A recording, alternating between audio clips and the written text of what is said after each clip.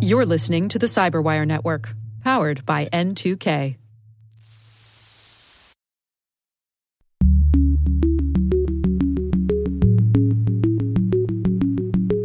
Watergate was less an event and more a state of mind. Hello and welcome to Caveat, the Cyberwire's privacy, surveillance, law, and policy podcast. I'm Dave Bittner, and joining me is my co-host Ben Yellen from the University of Maryland Center for Health and Homeland Security. Hello, Ben. Hello, Dave. Today, Ben discusses a newly released court decision on big tech platform content moderation that shows a judicial split on the issue. I discuss the FBI's surveillance of Snapchat users. And later in the show, Ben's conversation with author Garrett Graff on his book, Watergate, A New History. While this show covers legal topics and Ben is a lawyer, the views expressed do not constitute legal advice. For official legal advice on any of the topics we cover, please contact your attorney. And now, a word from our sponsor, 6 Sense. 6 Sense provides award-winning cloud-based automated endpoint and vulnerability management solutions to streamline IT and security operations. With its advanced platform, businesses gain complete visibility and control over their infrastructure, reducing IT and security risks and optimizing operational efficiency. With 6 Sense, you'll get real-time alerts, risk-based vulnerability prioritization and remediations, and an intuitive automation and orchestration engine so you can focus on your core business goals, confident in the knowledge that your enterprise is secure, compliant, and running smoothly. To learn why enterprises choose 6 Sense, visit 6sense.com.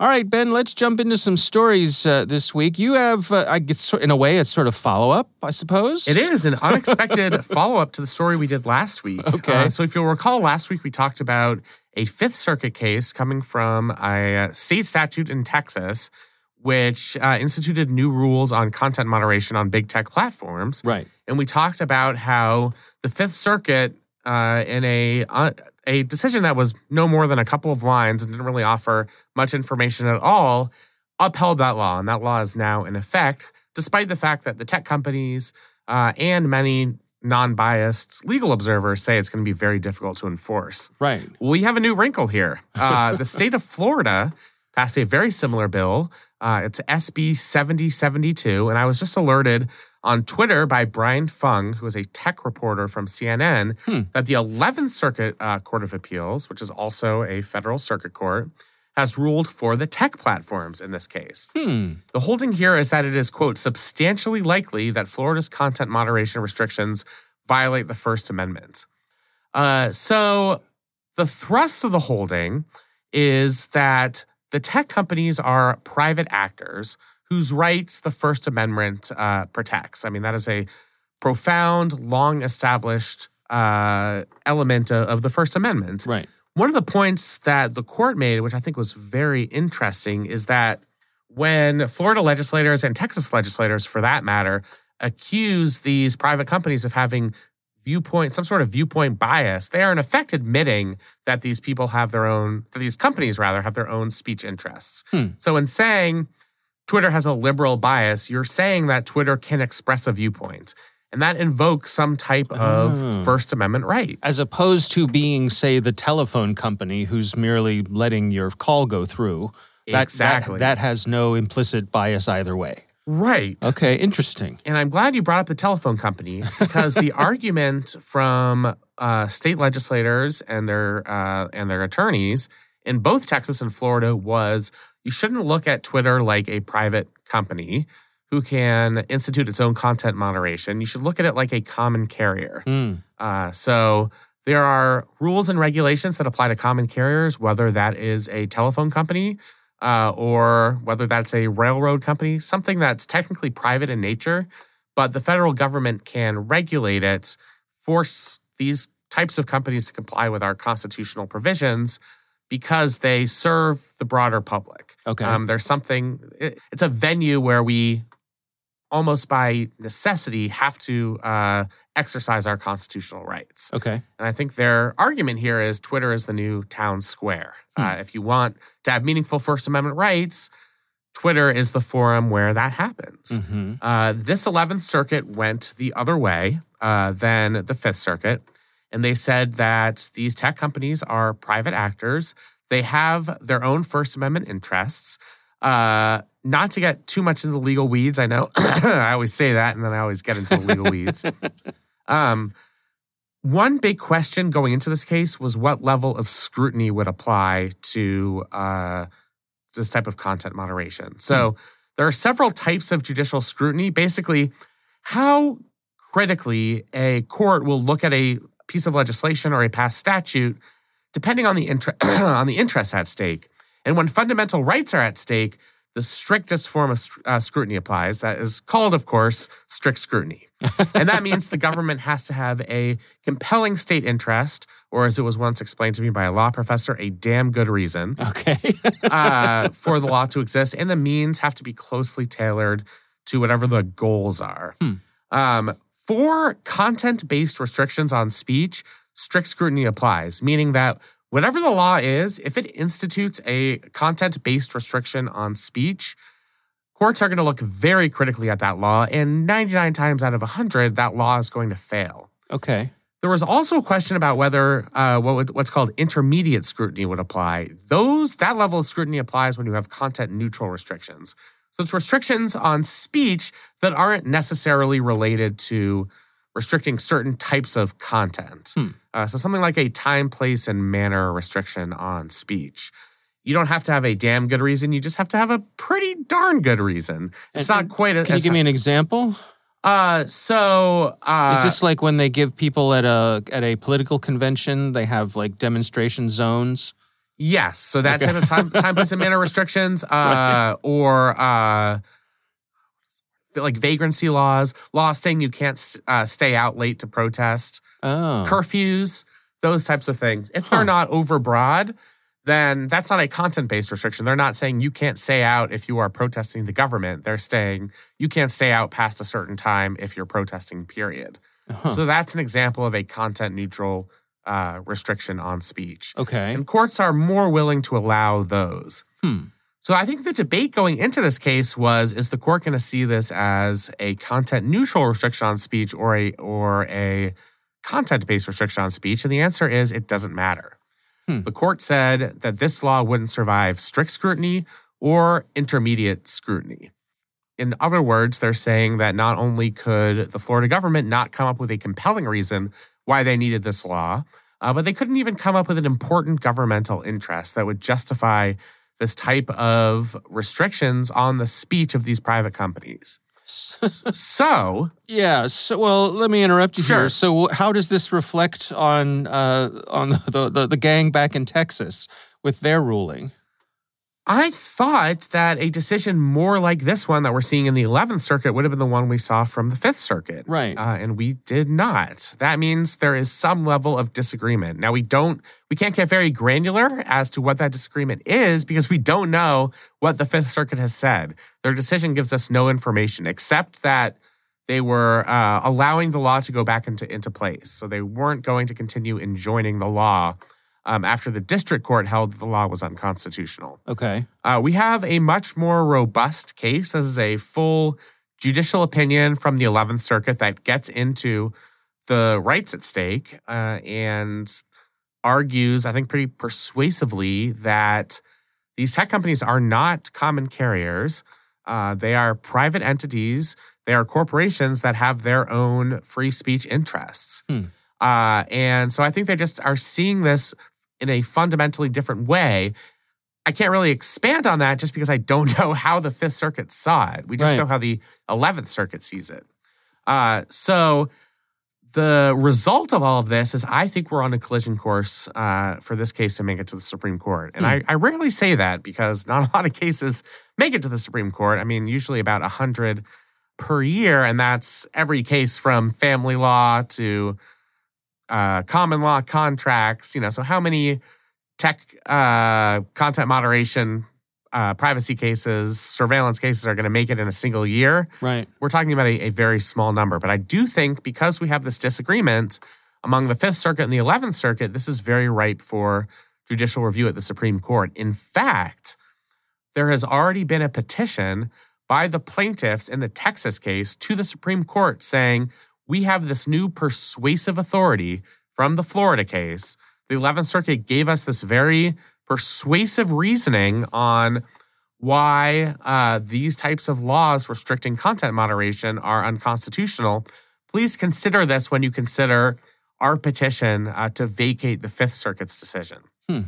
So I think by next year, we could have a Supreme Court hearing on this on the merits, and we could get some resolution to this notion as to what First Amendment rights are at stake, whether the Supreme Court sees these entities as private companies or common carriers, and what type of scrutiny, judicial scrutiny, is going to be leveled against states who pass these type of laws.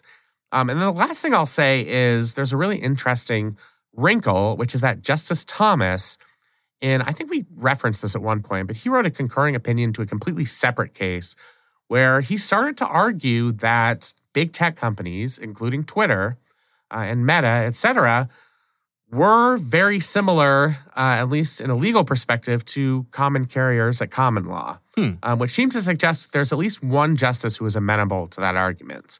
But Justice Thomas is kind of in the ideological majority in this court. So it's certainly possible that the Supreme Court will see things differently than the 11th Circuit. But I just thought it's so interesting to have these conflicting decisions come out within a week of each other. And I think we have all the ingredients to get a final resolution on this. I guess I have to laugh a little bit that, we could have an answer by next year is actually fast as these things go, right? I know. I mean, especially for listeners to this podcast who generally are in fields that move quicker than the molasses of our legal system, Right. saying, Right. we'll fix your problem by next June is not going to be satisfying. But what's going to have to happen is 4 justices are going to have to agree that this is a case worth taking up. They're going to have to schedule an oral argument. I think it's likely, because they have the full reasoning of the Florida case, that would probably get taken up as opposed to the Texas case, although I'm not exactly sure which case is going to be taken up. But they'll have full oral argument, and then we'll get some type of decision on this. I'm sort of an armchair meteorologist. When I look at weather forecasts, they'll say things like, we don't know whether there's going to be a severe thunderstorm, but all of the ingredients are there. You have a moist atmosphere and whatever it is. There's a front coming through. And okay. Exactly. So that's kind of how I feel about this case. I can't guarantee you that we're going to have the Supreme Court weigh in here, but all the ingredients are there. We have the circuit split. We have just a major ideological disagreement on the fundamental question of how to view these big tech platforms. Now, the Texas is the fifth in Texas, right? Yes. So the fifth in Texas has said very little. Yes. In fact, pretty much nothing. Right. So if this goes to the Supreme Court, what happens? Does the Supreme Court reach out to the fifth and say, will you please explain your reasoning here? Or how does that work? So they don't necessarily have to do that. The original plaintiffs in the Texas case have petitioned to the Supreme Court to vacate the Fifth Circuit decision. Yeah. Depending on what the Supreme Court says, now they could just say nothing and say, we grant your motion to vacate that decision, and then the district court decision would be controlling, and the district court said that the law was unconstitutional. Okay. So they could do that, and then the district court's own reasoning would be the prevailing law. They could say, we agree to hear this case using the fully formed judicial process going through oral arguments. And then they don't necessarily have to ask the Fifth Circuit to weigh in with some sort of rationale, but then the parties would have to draft briefs. You'd get amicus briefs, so friends of the court briefs. So even if a tech company, for example, is not part of the original plaintiffs, they would certainly want to write in and explain why they think they shouldn't be considered common carriers. And then you're going to have a lot of outside interests, both from the academic fields, from industry, and from political ideological actors who really want these big tech companies regulated for what they see as blatant political bias. So there's no guarantee this is going to be punted back to the Fifth Circuit, even though we didn't get much out of them. I mean, that's no requirement in terms of the process. All right. Well, time will tell. I know we'll be back here in the middle of 2023, and we'll give you a nice right. nice summary of what happened. We'll all be sitting on the edge of our seats until then, for sure. Well, until then, let me fill your brains with this story that I'm sharing this week. This is from Forbes, and it's written by Thomas Brewster. And the title of the article is FBI Wiretap Opens Window to Murderous Drug Gang and a Crucial Flaw in Snapchat Privacy. This story is about the FBI, who started running some wiretaps in Arizona on some folks that they thought were part of a gang. A gang, and I'm going to try to... The gang's name is spelled out phonetically. It's the Southside Murda Gang Killers. You nailed it. I think that's pretty good. Thank you very much. And the FBI describes them as a violent Bloods hybrid criminal street crew. These folks were involved with all sorts of things, smuggling people, guns, and drugs over the Mexican border into Arizona. And so among the other things that the FBI did was get a warrant to monitor these folks' social media accounts. And one of the accounts that they monitored was Snapchat. And this search warrant was unsealed earlier this year, which is how we've gotten a look into what the FBI is capable of getting from a platform like Snapchat. And according to a presentation that Forbes was able to view from a company called Penlink, that they're saying is a surveillance provider, they said that Snapchat could provide the police with updates on user communications up to 4 times a day. Some cases, it could even be more frequent than that. This article points out that Snapchat does not have end-to-end encryption. Right. And that's sort of the difference maker here, right? And everybody has said for a while that's a big deal they don't have end-to-end encryption. I mean, there's a reason that people who really try and keep their communications secretive use something like WhatsApp. Yeah. Because it has end-to-end encryption. Right, or Signal. Right. Yeah. So I think where a lot of folks get confused about this is that Snapchat is ephemeral in its messaging, which is that there's a set period of time, and after that period of time, the message disappears. And Snapchat says that when you have your messages set to be ephemeral, that they get deleted from their servers automatically as well. However, if Snapchat has a warrant in place from the FBI, then they don't automatically get deleted. They get saved, and they get sent to the FBI. Which all of you saw in that EULA that you read when you downloaded your Snapchat application. Right. The people are still reading the EULA. The original people who logged on to Snapchat years ago, they're still making their way through the EULA. Page 10,133. Yeah. Right. So, I think it's interesting in that I think you and I are in agreement that, this sort of surveillance, I don't want to put words in your mouth, but I've said here before that I'm okay with it if you have a warrant. Right. Convince a judge that you have a good reason to be looking in on people's communications, and I think that, to me, that's reasonable. And that's what the FBI did here. What's interesting from the point of view of the alleged crooks here is that I think they thought their communications were secure, probably because of the ephemeral nature of it, and in fact, they were not.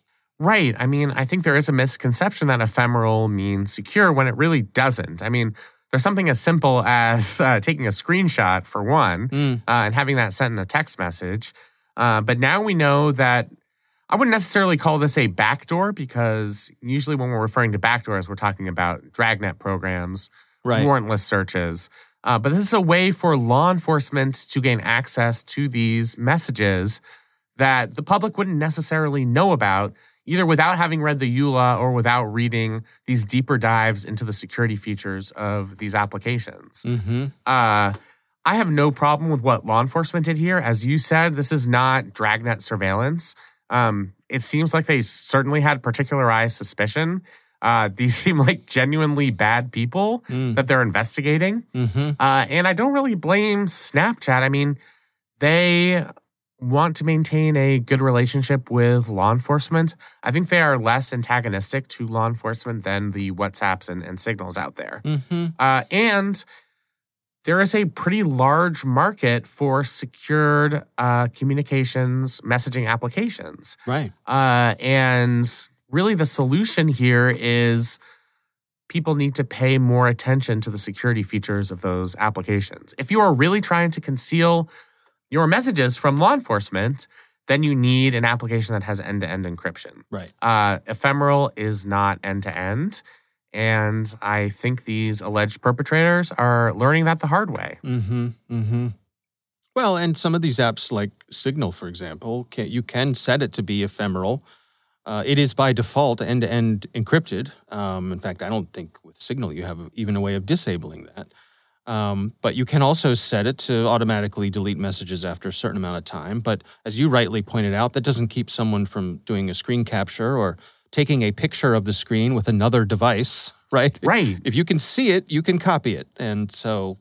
Now, I'm sure what the defense attorney is going to argue is, fine, it's not 100% private because somebody could take a screen capture, or you could have an FBI agent standing behind somebody, tailing them, doing, in-person surveillance and capturing a picture of that device. Right.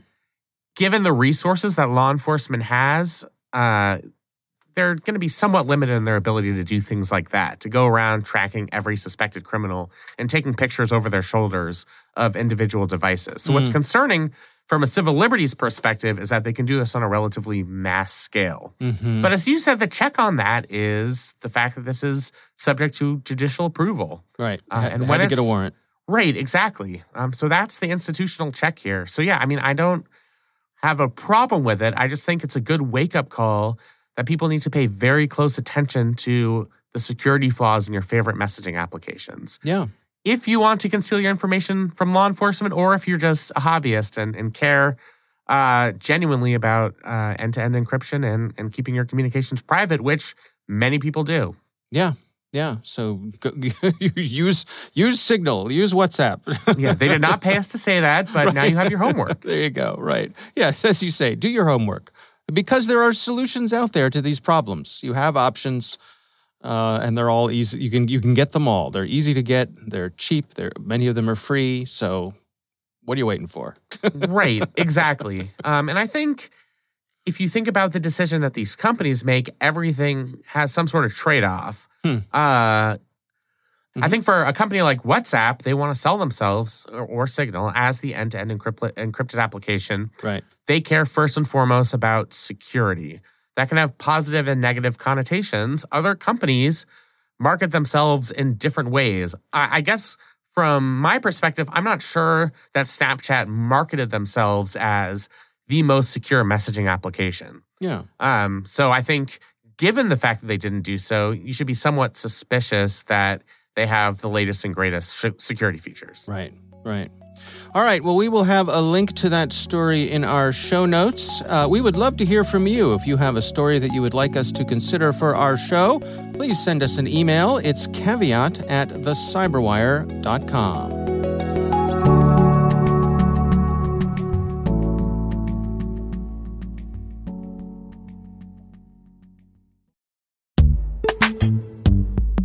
And now a word from our sponsor, Netscope. Netscope is a worldwide leader in SASE and Zero Trust. Its unified platform, Netscope One, provides optimized access and Zero Trust security for people, devices, and data anywhere they go, helping customers reduce risk, accelerate performance, and get unrivaled visibility into any cloud, web, and private application activity. To learn more about how Netscope helps customers be ready for anything on their SASE journey, visit netskope.com.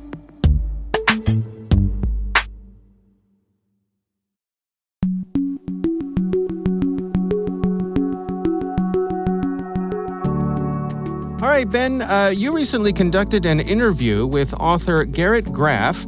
His new book is titled Watergate, A New History. Really interesting conversation. Here's Ben's conversation with Garrett Graff. Thanks for having me, Ben, and thanks for the kind words. It was an enormously fun project to put together and research. One of the things that most surprised me in the research and writing of this book is the extent to which we misunderstand in history what Watergate actually was. That Watergate is shorthanded as this burglary at the Democratic National Committee headquarters, June 17th, 1972, 50 years ago next month. But when you get into looking at the Nixon administration, what it's clear is that Watergate was less an event and more a state of mind, that it was this dark, paranoid, conspiratorial mindset of corruption and abuse of power that permeated the Nixon White House going back to really the 68 campaign itself. And that by the time Watergate, the scandal, is over in August 1974 with the resignation of Richard Nixon, what you actually see is that Watergate is less a single burglary and more about a dozen distinct scandals with varying motives, varying players, each distinct but overlapping in certain respects, that really comes to define the Nixon presidency in a way that we sort of misunderstand. And that in some ways, thinking of Watergate as a burglary is like walking into the second or third act of the play without ever understanding that, what you have been watching has been unfolding for, months or years before that. Yeah, I mean, it strikes me that most people wouldn't consider this grander concept of Watergate to include things like trying to break into Daniel Ellsberg's psychiatrist's office in Los Angeles, or, as you write great detail, conspiring to start a fire at the Brookings Institution in Washington, D.C. I guess for my next question, which institutions do you think succeeded and which institutions failed when we talk about Watergate? So that can be federal agencies, the court system, the media. Where do you see our largest institutional failures of that era, and where do you see our largest institutional successes? This is just a fantastic question, because this is in some ways what drew me to this story right now in the first place, which is this is so I'm, my day job is as a reporter, covering politics and national security in the U.S. And so, I've spent most of the last, at this point, 5-7 years covering the Trump administration, the Russia's attack on the 2016 election, the Mueller investigation. Bob Mueller was the subject of one of my previous books, sort of long before he became special counsel. So I've been thinking a lot over the last couple of years about, these questions of presidential abuse of power and corruption and criminality in the White House. And sort of that interest was actually in many ways what led me to trying to dive into Watergate in the first place and trying to figure out, what was different then and how did our nation respond to these challenges to democracy, challenges to good governance, challenges posed by a criminal and corrupt president the last time we dealt with them.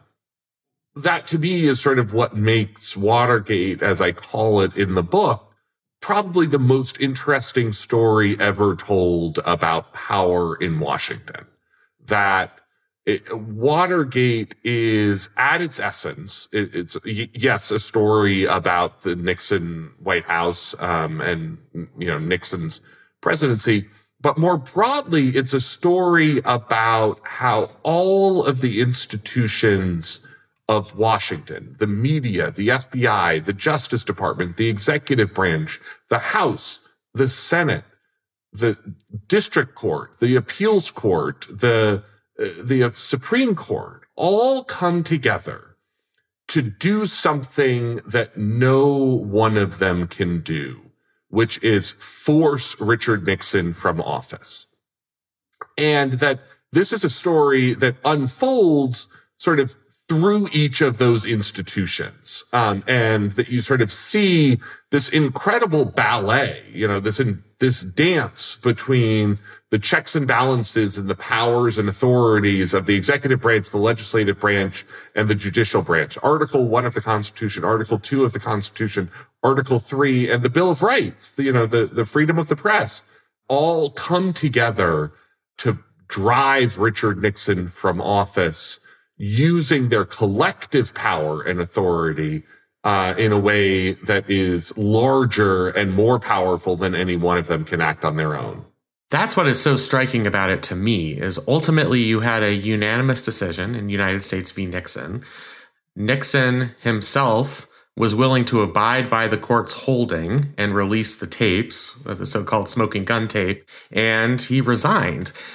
Do you think in a similar situation those institutions would hold today, and why or why not?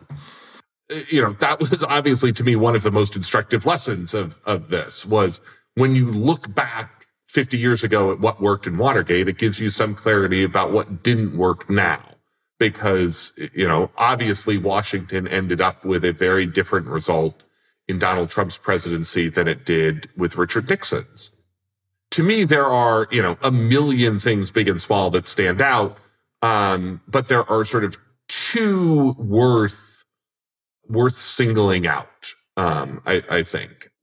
One is there was no Fox News, that there was no sort of right-wing media ecosystem separate and apart from the national media ecosystem that could provide, for lack of a better term, sort of aid and comfort to the Nixon administration, sort of punish Republicans who stepped out of line. And then you get to, not unrelatedly, what I think is the main difference between then and now, which is the way that Republican members of Congress acted in Watergate versus the Trump years. And what I mean by that is what you saw in the Nixon years was the desire of the Republican members of Congress, of the House and Senate, to hold the executive branch to account as co-equal members of the legislative branch, that they saw their role as Congress, that their role as a legislative branch was to hold the executive branch accountable for corruption and abuses of power first, and that they acted as members of Congress first and Republicans second. And I think what you saw in the modern era in the Trump administration was members of Congress acting as effectively Republicans first and members of Congress second, and that they saw sort of their first prerogative now as trying to protect the presidency and the members of their own party, rather than trying to protect the prerogatives and the power of the legislative branch first and foremost. And so we sort of almost have seen something shift to something that is more of a parliamentary system, where you have, sort of members of Congress acting as party first and Congress second. It's really interesting that you say that. So a couple of the legislative items that I think come in the direct aftermath of Watergate, or I consider part of the Watergate era, are the War Powers Act, which was vetoed but overridden as a constraint on executive power. And then one that's near and dear to my heart, the Foreign Intelligence Surveillance Act of 1978, because that was a reaction to a lot of things, the Church Committee being one of them, but also I think to Watergate. Are there other, and maybe you can talk specifically about surveillance, but were there other reforms, things that happened in the aftermath of Watergate in the post-1974 period, where there was an institutional pushback against what we had just been through that stood out to you while you were doing research for this book beyond those pieces of legislation? Yeah, absolutely. And I think you're absolutely right to single out some of those reforms, because in many ways, Watergate delivers modern Washington to us, that it stands as this hinge between, what was basically an era of, segregationists and World War I veterans on Capitol Hill, these incredibly powerful committee chairs in the House and the Senate, and a town that was driven by morning and afternoon newspaper deadlines,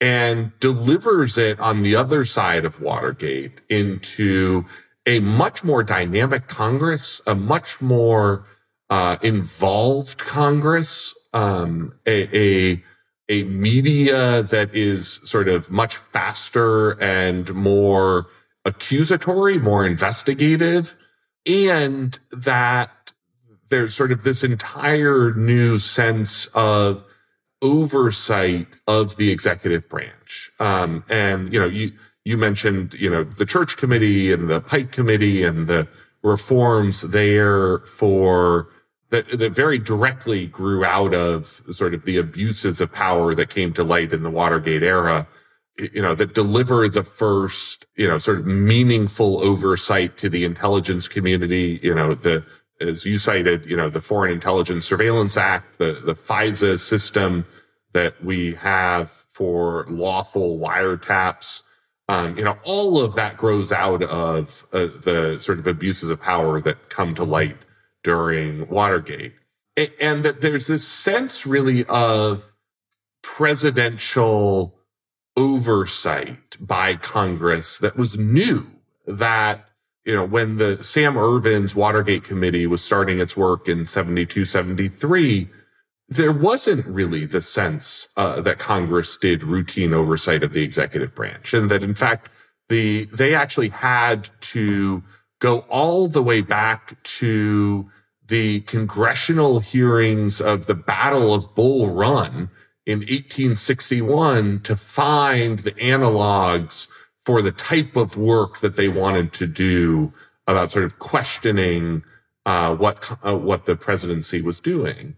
So, that whole era of oversight, it really grows out of Watergate. The Watergate babies, the fall of 74, you have 100 new members of Congress come in, the vast majority of them Democrats, who reshaped Congress in Washington in ways big and small, and lasted an incredibly long time. My senator, my home state senator, Patrick Leahy, is retiring this year as the last of the Watergate babies. Almost 50 years later. Amazingly. Exactly. Yeah. And that this is a generation that changes Washington and brings in, all manner of levels, new levels of transparency and attention to oversight. And by the way, we're sort of still living day to day with the fights over Watergate. All that we are seeing right now between the January 6th committee and the Trump administration, the former Trump administration, the fights over executive privilege. Nixon and Watergate gave us executive privilege. There had been presidents that had claimed executive privilege before Nixon, but no one before Nixon had ever proved it. And it was actually that Supreme Court case you mentioned that actually codified for the first time and accepted the idea of an executive privilege in the first place. Yeah. How much of that spirit of oversight and transparency do you think has persisted almost 50 years later? And one of the reasons I mention that is, as somebody who studies electronic surveillance, the tools have grown exponentially. The potential levers that the government has to compel private communications are vast. They can subpoena phone records, they can collect all types of internet traffic. If there were a another Nixon who was as vindictive and as paranoid and as obsessed. Do you think now there are those same types of institutional checks, the spirit of oversight, the spirit of transparency that would stop that from happening again? Well, I think unfortunately we have a pretty good case study of living through that over the last 5 years. Right. And that we sort of did actually have a president who was as paranoid and conspiratorial and vindictive. In many ways, what we saw during the Trump administration was that the system held, that officials at NSA and the FBI and the Department of Justice and the CIA, sort of refused to do the craziest ideas that Donald Trump put forth. But that's not a guarantee that will continue going forward. And that what we saw in many of those cases was that the institutional norms that have grown up since Watergate are just norms. That they are, that in fact, Trump's presidency in many ways pointed out how much of what we think of as, the ways that Washington functions are unofficial norms rather than, codified laws or authorities, or limitations. And that, unfortunately, it's relatively easy to imagine a future administration that was sort of as interested in authoritarian tactics as Donald Trump was, but was more competent, and had sort of done a better job, sort of moving some of those executive branch levers to install more willing participants in key roles sort of up and down the hierarchy of the executive branch, that wouldn't necessarily hold, that sort of would be free to act on their darkest impulses in a way going forward. I have two more questions before we wrap up. The first is, if you could enact one policy change, whether it would be regulatory or legislative, that would constrain executive power specifically related to mass surveillance, what would you recommend, if you have one? My sort of number one reform there is, I think, surveillance adjacent, which is, I think, sort of the number one hole that Donald Trump exposed in the regular order of the U.S. government is sort of the abuse of acting officials. And that sort of, if you ask me what is the thing that scares me most about a future administration, sort of with more authoritarian tendencies, it is sort of the extent to which Donald Trump was able to so easily and for such long periods of time circumvent, the Senate confirmation process and sort of the normal lines of succession and order at so many of these agencies. And all of which, by the way, I think has a very direct bearing on, who is in a position to order sort of illegal or extra constitutional or simply sketchy surveillance programs, which is, we look at, the how close a figure like Kash Patel came in, the final sort of weeks and months of the Trump administration to becoming, acting CIA director or acting deputy director of the FBI, or acting director of the NSA. And,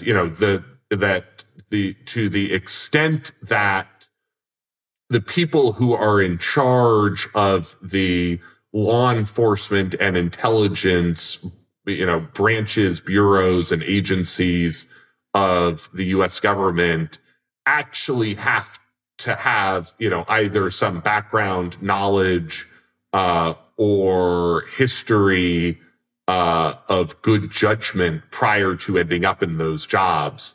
I think that that's actually the most important sort of check on wild surveillance or abuse of civil liberties that we have in the government.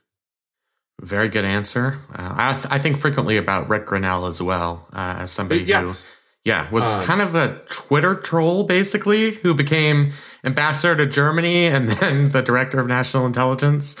So yeah, your answer there is very well taken. My last question is more of a fun one. Why did they do it? What were they looking for in the Democratic National Committee headquarters on June 17th, 1972? It's an unanswered question, but I'd want your theory on it. Yeah. And I think that this is like part of what makes this story so fascinating is realizing, this is one of the most covered, most investigated events of all of modern history. Probably up there in terms of the, JFK assassination, in terms of the, depth and breadth of investigations that have gone into it. And yet it sort of still ends up with a lot of loose ends and weird things that are unexplained. And I think one of the things that really stands out is exactly this question that you mentioned, which is, we still don't know who ordered the Watergate burglary in the first place, nor what the burglars were actually doing when they actually went in there. Much of history has sort of shorthanded this as, John Mitchell, the Attorney General and Nixon re-election campaign director, gave the order and it was a bugging operation. But probably both halves of that are not at least entirely true. And in fact, there are a number of different people who seem like possible candidates for ordering the break-in, including the possibility that nobody ordered it. And Jeb Stuart Magruder just acted of his own accord, as the deputy campaign director, and sort of hoped that sort of something surprising would come out of it. And that on the burglar side, that there are sort of all manner of different theories, illegal foreign campaign donations, a question of whether they were trying to dig up dirt on the Democrats or whether they were trying to figure out what dirt the Democrats had on Richard Nixon. Questions about whether the CIA actually knew about and or sabotaged the burglary that night. By the way, there's pretty compelling evidence, leading to sort of questions about deeper CIA involvement that night than we probably understand.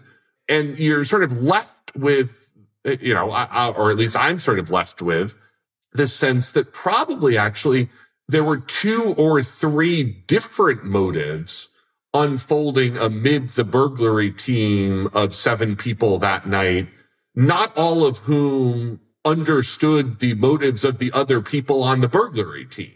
And that, the Cuban exile Bay of Pigs veterans on the burglary team may have thought that they were doing one thing while James McCord was doing something else and E. Howard Hunt had something else entirely going on. And that it's a very, very weird set of circumstances. And at this point, unfortunately, we will probably never know the full answer. Yeah, I mean, that's something that came out of your book as well. And a lot of the principles are now dead. Memories get hazy after 50 years. Anyway, I wanted to thank you so much. I thought this was a very illuminating conversation. I loved the book. It is Watergate, A New History. It is a long read, but a very worthwhile read. It's definitely a book I think I'm going to read again, which I rarely say, because I think there are almost certainly details I missed the first time around. So thank you very much. Thanks so much for having me. A fun discussion.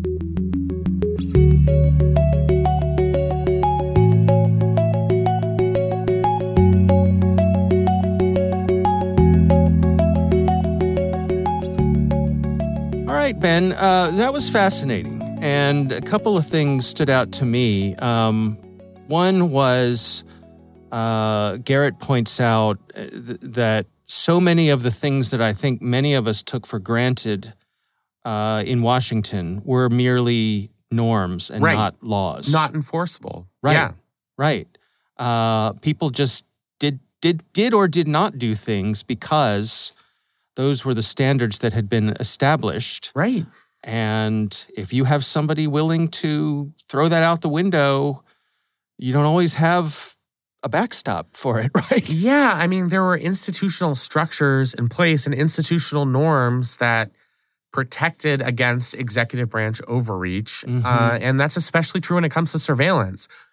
I think there was more of a thought among legislators at the time that they were speaking and arguing on behalf of their branch of government and not on behalf of their political party. That was the other point that I was going to bring up, is that it seems as though, I guess there wasn't as much coordinated effort on behalf of the parties themselves, and the different branches, I don't know if it's fair to say, took their individual responsibilities more serious. Maybe that's not the right way to frame it, but yeah, I mean, I think they saw themselves as legislators before they saw themselves as members of political parties. And one reason for that is the parties themselves weren't as polarized. So you had some very conservative Democrats at the time based in the South. It was still customary that Democratic representatives in the Deep South states got 100% of the vote, but they were more conservative than most Republican members. And then you had liberal Republicans in the Northeast. So that's part of it. But I think also there was just more of an idea that you were a caretaker of the institution of which you were a part. We saw that in the 1970s related to surveillance in a number of ways. The first was the formation of the Church Committee, which was chaired by Senator Frank Church, that looked into illicit surveillance activities going back through the FBI administration of J. Edgar Hoover. Right. And much of the motivation for that was what we had seen in Watergate, that there was so much electronic surveillance taking place from the executive branch with very little oversight. Now, obviously, what the Nixon administration was doing was criminal. It was dirty tricks.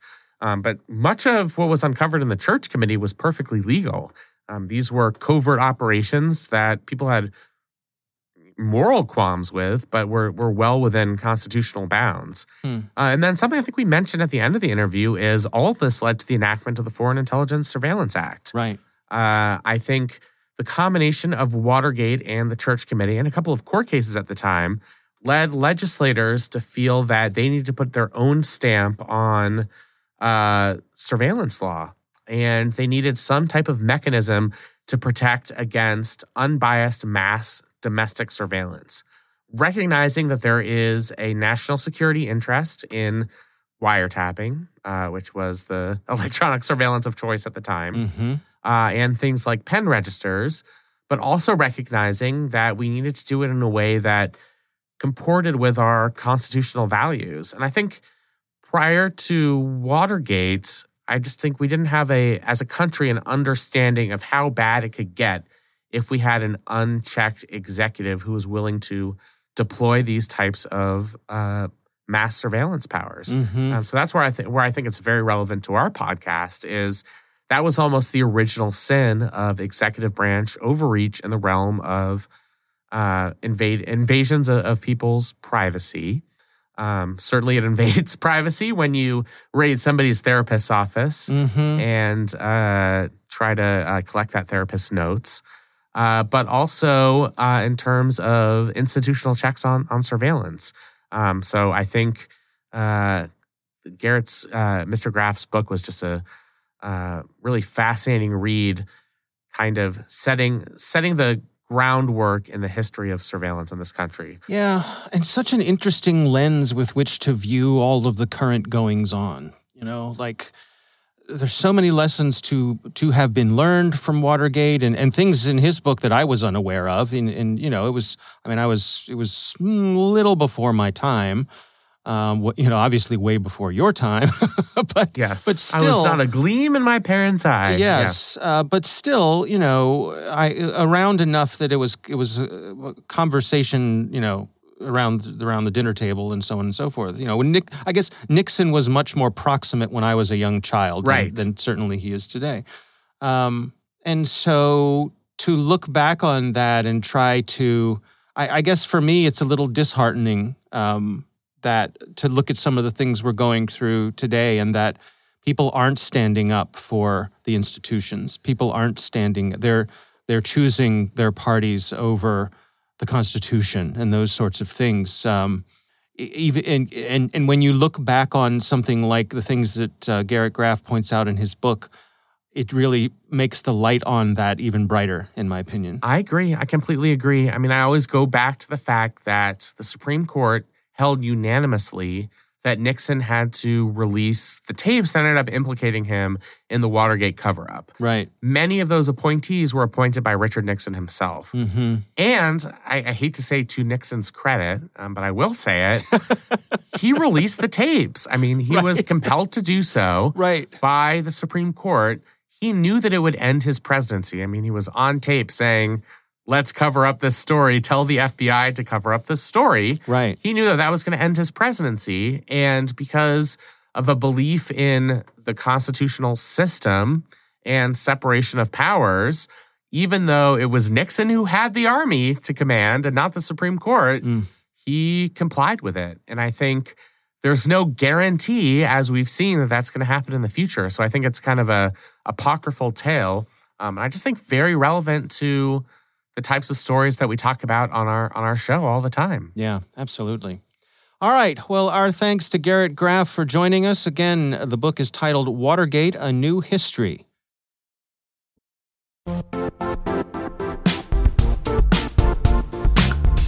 Don't struggle to align your organization's cybersecurity with business risk.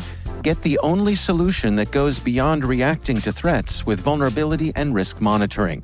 You need the next evolution of MDR, and only Critical Start delivers it. Critical Start doesn't just monitor and respond to threats. They put you in control by detecting suspicious activities, quickly responding to contain threats, and identifying your most critical assets and protecting them against vulnerabilities and exposures. With continuous visibility, expert guidance, and measurable risk reduction, Critical Start has redefined what it means to manage cyber risk. Demonstrate provable security maturity to your leadership while positioning your program to achieve the greatest risk reduction per dollar spent. Stop fearing risk and start managing it with Critical Start. Visit criticalstart.com and request a demo today. That's criticalstart.com.